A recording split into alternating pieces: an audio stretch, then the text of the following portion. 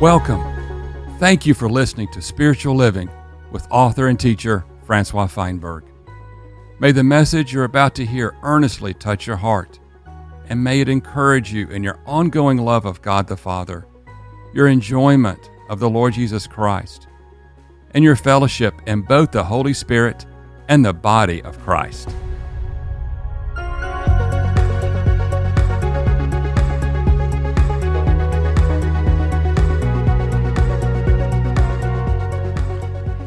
In Isaiah 35, verse 8, there is a marvelous prophecy regarding Jesus Christ as a kind of a highway, a road, if you will. It says, "A highway shall be there, and it shall be called the way of holiness. The unclean shall not pass over it, but it shall be for those, the wayfaring men. Though fools, they shall not err within that way." Christ is a kind of a straight and narrow highway upon which the man and woman of God travels. Even in Matthew 7, he speaks regarding this. He says, "Enter in through the narrow gate, for wide is the gate and broad is the way that leads to destruction, and many are those who enter through it.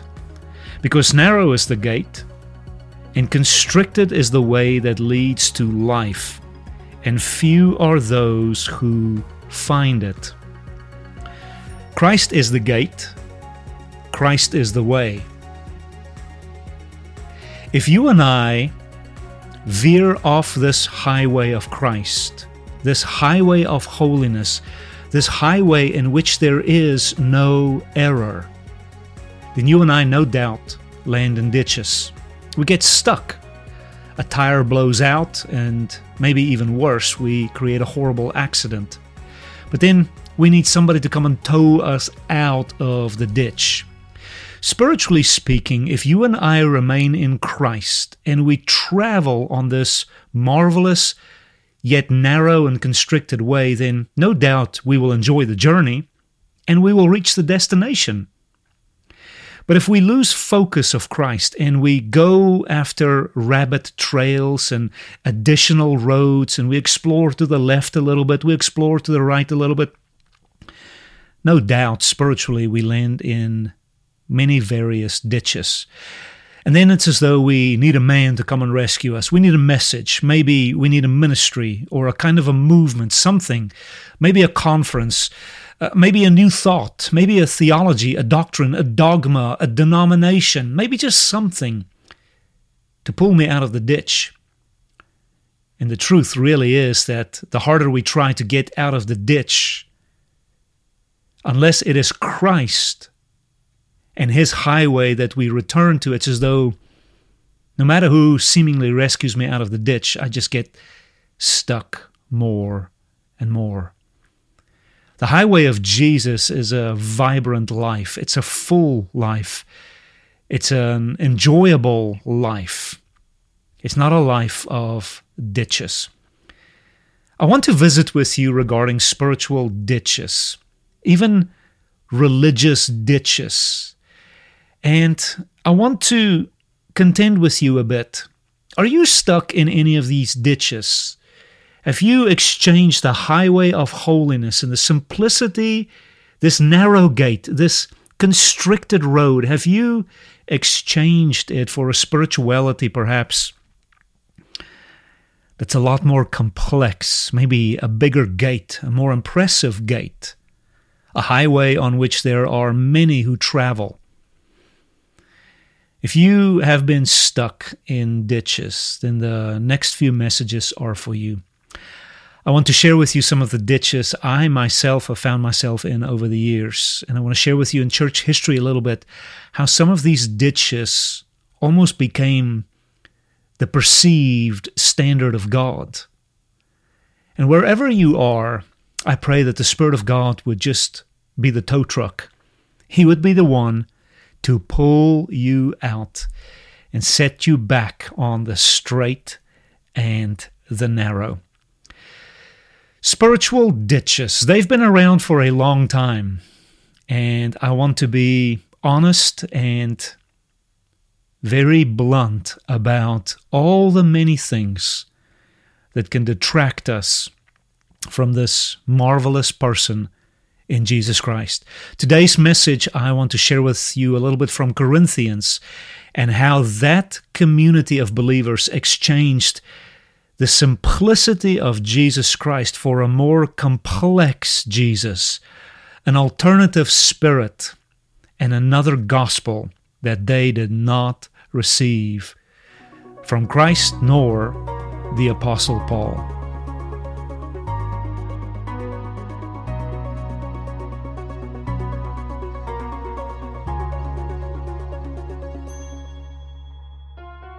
When the Lord Jesus Christ ministered, He ministered so simple, so profound. Folk were absolutely astounded and amazed that He did not minister like the rest, with clever sayings and on the heels of this rabbi's authority. Or He ministered fresh, and He ministered freedom, and folk were just attracted to the Lord. And we know that through the apostles, many people came to believe into Christ, especially through the Apostle Paul. All over the known world, this message of freedom, spiritual freedom, freedom from sin, religious freedom went around, and people they took it. And it was so good. And it was not but a matter of days, even in my own story, days after I meet the pure Jesus, the simple Jesus, in the way of the tree of life, all of a sudden, I am reintroduced to the complex tree, the tree of what is good versus evil, the knowledge thereof. And it's the same old story. It's life versus death. That tree of the knowledge of good and evil, by the way, is just the tree of death. I told you a little earlier how buffoonish I even acted after I found life. And so Paul goes out and he ministers this life-giving Spirit, this life-giving Lord, this freedom from sin and shame and guilt and inferiority, this freedom from condemnation. People accept it, and it's just a matter of maybe days, weeks, or months before they transition out of life back into law and legalism, but now they put a spiritual twist on it. They put a spin on it. If you do more of this, then you and God will get along. If you do more of this, then you'll prove to God you're serious. If you take this vow and this oath, then you'll prove to God that His blood was not shed in vain. And it happened to the Corinthians. So, chapter 11 tells that story a bit. Look here, just as an introductory verse. Paul says in verse 1, I wish that you would bear with me in a little foolishness, but indeed you do bear with me. I am jealous over you with a jealousy that comes from God. I betrothed you to one husband to present you as a pure virgin to Christ. Man is to be yoked to God. And in a way, Paul likens it unto a kind of a woman that is betrothed to her man. She keeps herself for the man keeps himself for the woman. And there's this issue here of purity. Purity. The woman does not have multiple lovers. She has the one lover. The man does not have better options. It's the one person. And I want you to notice that word pure, undefiled, uncontaminated, pure. We might even substitute the word in there, organic.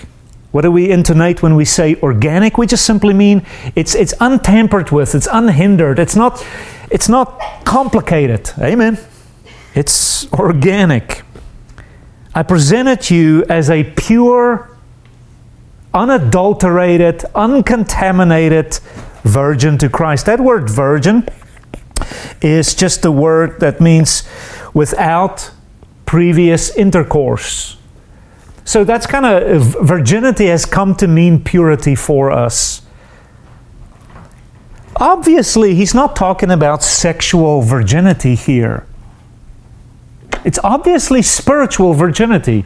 It's a theme that runs throughout the Old Testament, where the Jewish people, that is the nation of Israel, in their unfaithfulness to Yahweh, they are likened unto a woman who commits adultery. They walk away from the first love. They walk away from the covenant relationship, and it's called adultery. God married Israel, so to speak. Israel said yes to the covenant in Exodus 19 and 20 at Mount Sinai. And ever since then, God has been the husband to care for His people. It's the job of the husband to provide for that woman. It's the woman's job to, in a way, partner with that husband in the work of God. The man is the one that works, and the woman is the one who supports his work. She's his helper. God had an economy. Israel joined in with that economy, but Israel committed harlotry. We get that all throughout the prophetic writings. Israel could not stay faithful to the covenant. And so they lost, in a way, their virginity by, in a way, sleeping around. It's called spiritual fornication, when you entertain the world, and then you entertain this God, and then this custom, and then a little bit of Yahweh, and then back to the world. And that unfaithfulness God took very seriously in the Old Testament. Paul, in a way, gleans from that Old Testament metaphor, and he says, I presented you to Christ in purity. You are clean, holy, unblemished, and spiritually speaking, you are a virgin.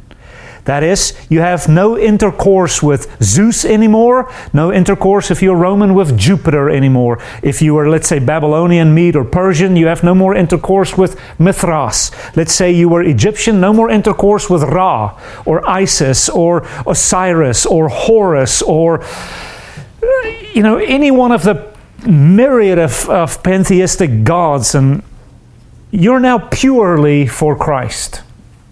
At least this is how Paul saw his ministry. So there's several mission statements, or what you might call purpose statements. And this, I believe, is one of the purpose statements of Paul. He married people to Jesus. And I want to tell y'all, it's kind of like something I am wanting to do too. Paul starts off, he says, I am jealous over you that you would be married only to one person. And I want to tell y'all, I have that same jealousy. And you'll see that the more you discover who this magnificent Jesus is, the more a jealousy will come up in you when you see us committing spiritual fornication and adultery and harlotry. And so I have that jealousy for you guys. Every person who's ever come to Legacy, in a way, have partnered with the burden of the apostle to marry people to Jesus in their faithfulness, in the covenant, in the journey, and to remind people before God, you're pure. Spiritually, you are virgin. And I see that a little bit as my mission statement and calling in life. I hope one day it would be your calling too. People ask me all day long, like, what do you do at Legacy? I tell people, I lead Christians to Christ. I am not in the world evangelizing. I did that in Africa. But in a way, I'm evangelizing folk back to the lover of their souls, the one that they say brought them to the dance. And welcome to Legacy, where we reintroduce you to the Lord of the dance. And in a way, my jealousy is to not worry too much about all the hoopla, but to get us just as people faithful again to Jesus. So I can sense what Paul is after. Notice carefully what's about to happen in verse 3. Paul says, I have a phobia. I have a fear.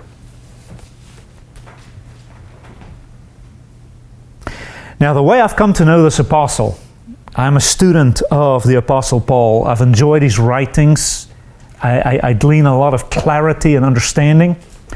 And in his writings and in his character, in the nature of this man, you don't pick up the spirit of fear. He would even write to Timothy, God didn't give you a spirit of fear, timidity. You get this idea that this man was bold, courageous. So when he says, I fear, I want to pay attention. What is this bold and brave man fearing? And he's about to disclose his phobia to you. And it's simply this, that people walk away from the simple Jesus he portrayed. Here it is, look at it.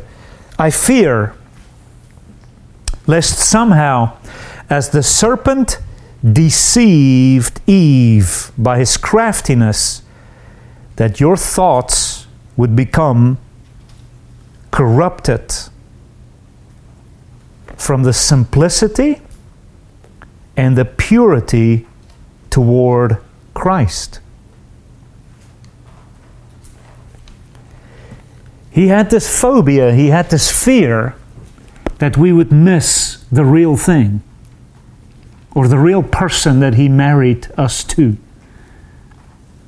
So in Paul's spiritual paradigm, Christians can be tricked. After all, these were Christians. In Paul's spiritual paradigm, you and I can fall from Christ. Not from salvation, so to speak.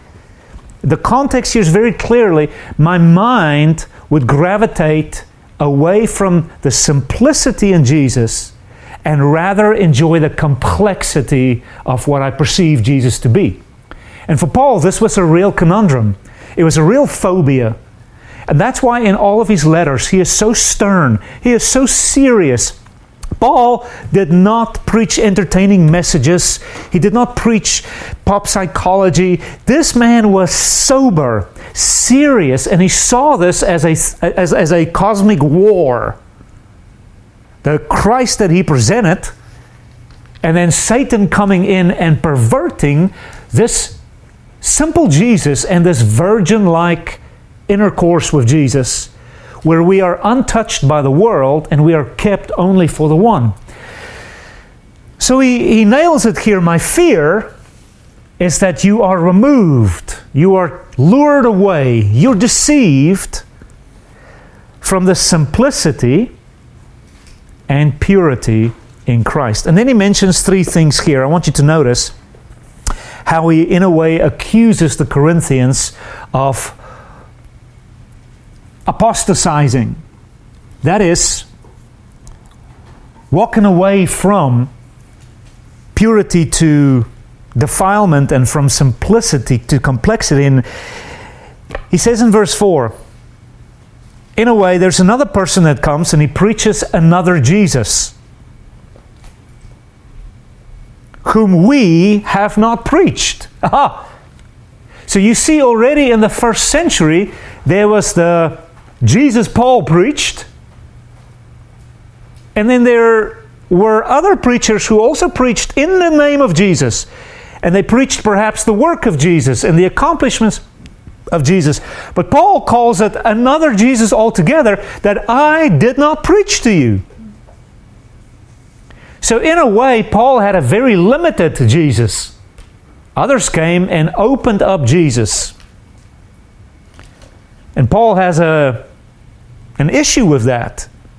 You're accepting a Jesus I did not preach to you, he would say. If you look again, he says, or perhaps you receive a different spirit, which is not the one you originally received. In other words, Paul ministered the Holy Spirit to them, the gift of the breath of Jesus to them, which is basically what he accuses the Galatian people. He said in the beginning, you received the gift of the Holy Spirit, You were born of the Holy Spirit, but now somebody else came and presented altogether a different kind of a spirit to you. And he accuses the Corinthians. He says, that complex spirit, that different spirit, you just gleefully take it. And I didn't give you this spirit. So we see that Paul gave a very limited version of the Holy Spirit. Not that he gave the Holy Spirit, but that he introduced them to this. Can you all follow with me? But then comes other teachers, or let's say customs and traditions and the complexities of man, and makes the Holy Spirit altogether a more complicated thing than what Paul initially introduced them to. And then lastly, notice here, and this is the one I want to capitalize on in our time together. Not only is there another Jesus or another kind of a spirit, but he says there's even a different kind of a gospel, which you didn't initially accept it. And he says here, you basically just now gleefully take it. So Paul preached a kind of a Jesus, ministered a kind of a Holy Spirit to them, and a kind of a gospel. Then others would come in and preach another kind of a Jesus and another kind of a Holy Spirit, so to speak, and then another kind of a gospel that was not the one Paul preached. And he accuses them, you just bite into this gospel.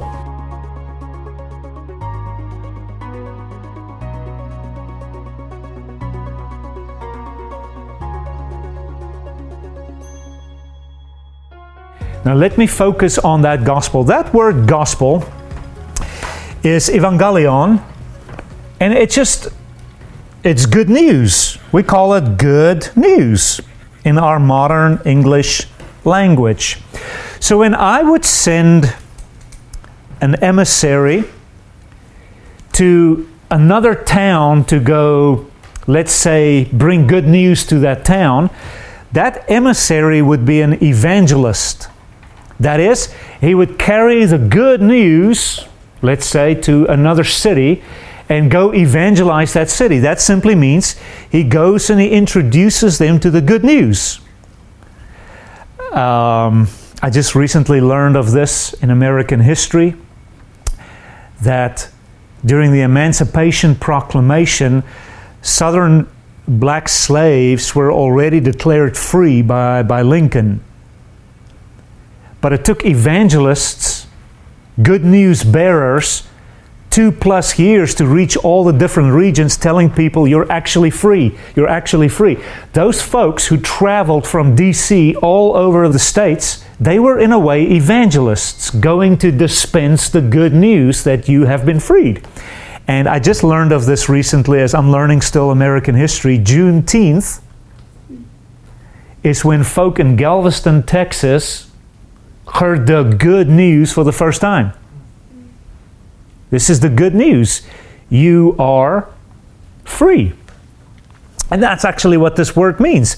So Jesus would call his apostles, in a way, bearers of good news. They're evangelists. They would go forth and they would tell people how good it is to believe in Christ.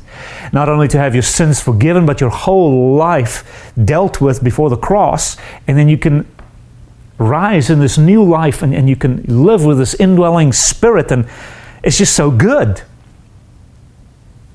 Good news. So Paul was a bearer of this good news. But apparently he had a version of the good news, and others had another version of the good news.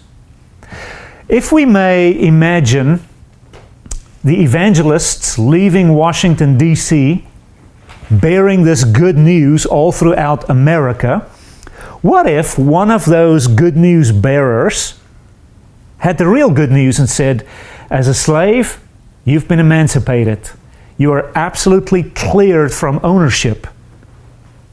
The recipient, hearing that, would probably say, this is good news. And that good news should be the empowerment for that slave to walk away from slavery. The government, which is the highest authority in the land, has freed you. As it is in the government, You should now just walk it out, what's already true in the government, right? So that slave had to exercise tremendous faith, obviously, in that evangelist, right? And believe the word of that evangelist. And if he stepped out in faith, which was risky, he would really walk out the good news. He would live it out, and he would live it out by being free and resettling wherever he wants, and etc., etc. So that's one version of the good news, I submit to you. That was akin to the good news that Paul would preach. Paul would come to us, the slaves of sin and death, and he would say, hey, hear ye, all y'all, you're free. You're free, forgiven, walk away from sin. No more condemnation, no more guilt. If I, by faith, as a recipient, heard that good news and I dared to step away from my taskmaster, sin and death, then I can live this amazing life in God. That's a version of good news that Paul preached. Then others came in and they said, yeah, we've got good news for you. You are free, but by doing A, B, and C, you can be more free. You're accepted, but if you do a little bit more, you're more accepted. You have power, but if you do just a little bit this, that, and the other, maybe you have more power. It's so close to the truth, but it has a little bit of leaven in it. A little bit of distortion in it. And Paul would say, that gospel I did not preach. So obviously Paul saw his message in a very narrow way, in a very limited way. You might say a straight and narrow way. But then others came and said, no, it's not so narrow.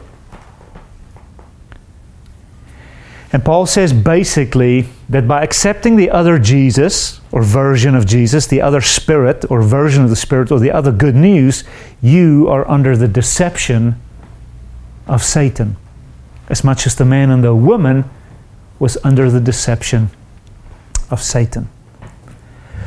But in a nutshell, what's going on here is that man gravitates quite spontaneously to complexity, where it appears like God quite naturally is in simplicity.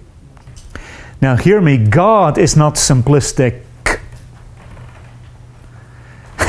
God is utter complexity. I mean, God is utter wisdom. I cannot describe God to you. Paul couldn't even describe God. He just said, oh, the depth of the wisdom, both the knowledge of God.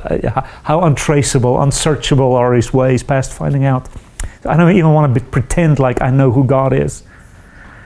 But I get the idea that from the evangelist Paul, the good news was that God and the life He has for me, this redemptive work that He accomplished, is to bring me into simplicity.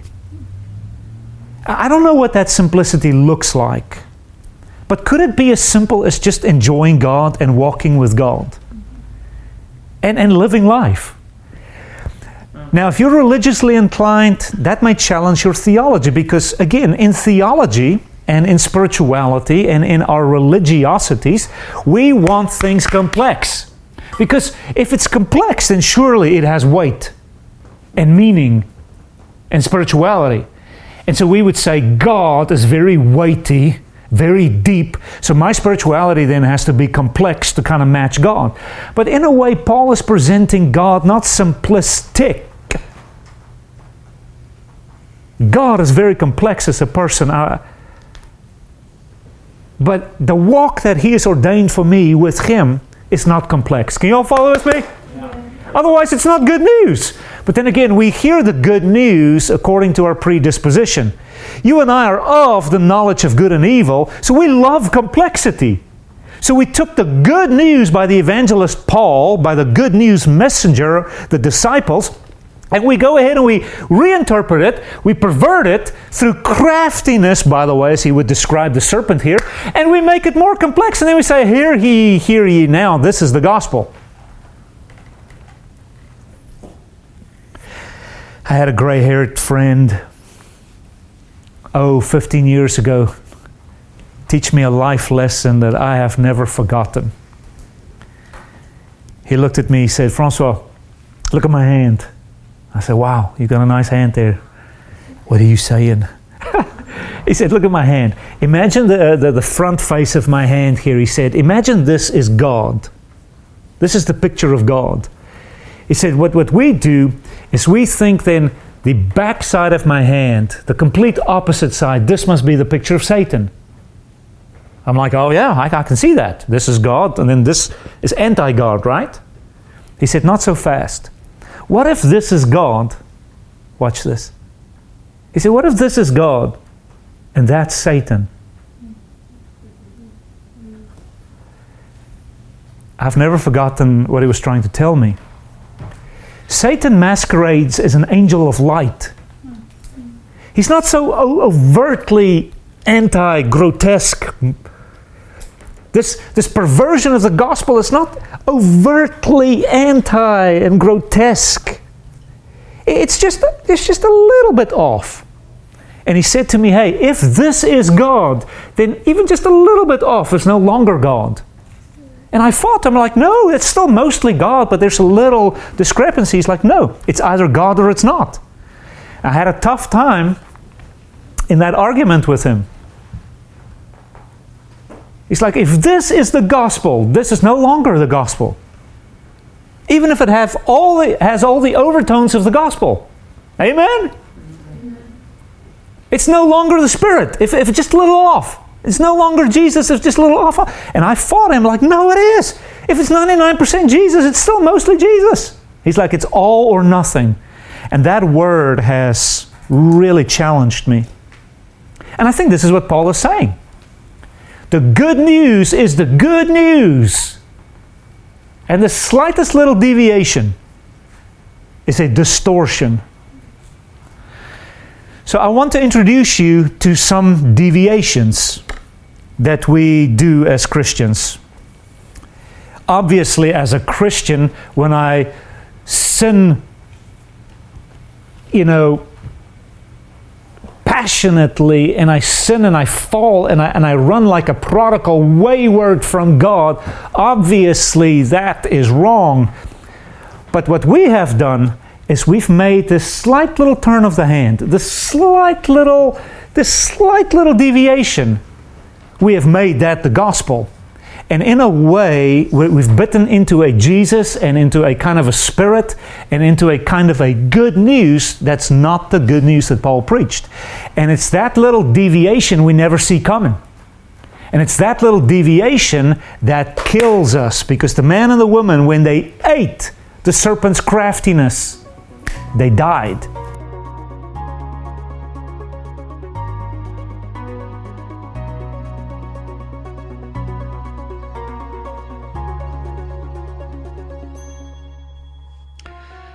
How we love spiritual complexity. And it is a ditch that we can really get stuck in. And what complexity will do for you is, on the one hand, it will make you very proud that you've got God figured out in this complex state.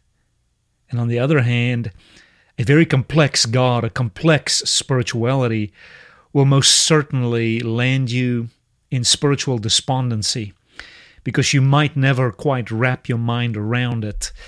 For a lot of folk, spiritual complexity is a badge of honor, kind of like the Pharisee who made spirituality so complex. It was a badge of honor. Look at me. Look at how pious I am. Look at how I have the universe figured out. Look at how meticulously I observe every detail and scruple of the law. On the other hand, a spirituality that is overly complex, it's a ditch. It gets many of us stuck. And it's as though we get offended in that ditch. We cannot quite put our mind around who God is and why He does this and that and how his ways work. The man and the woman in the garden were tempted with spiritual complexity in the tree of the knowledge of good and evil.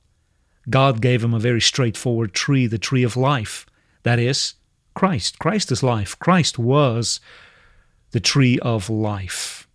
Christ likewise died on a tree to give man life. Such a simple tree. And that is what spirituality is all about, is to eat Christ as the tree of life.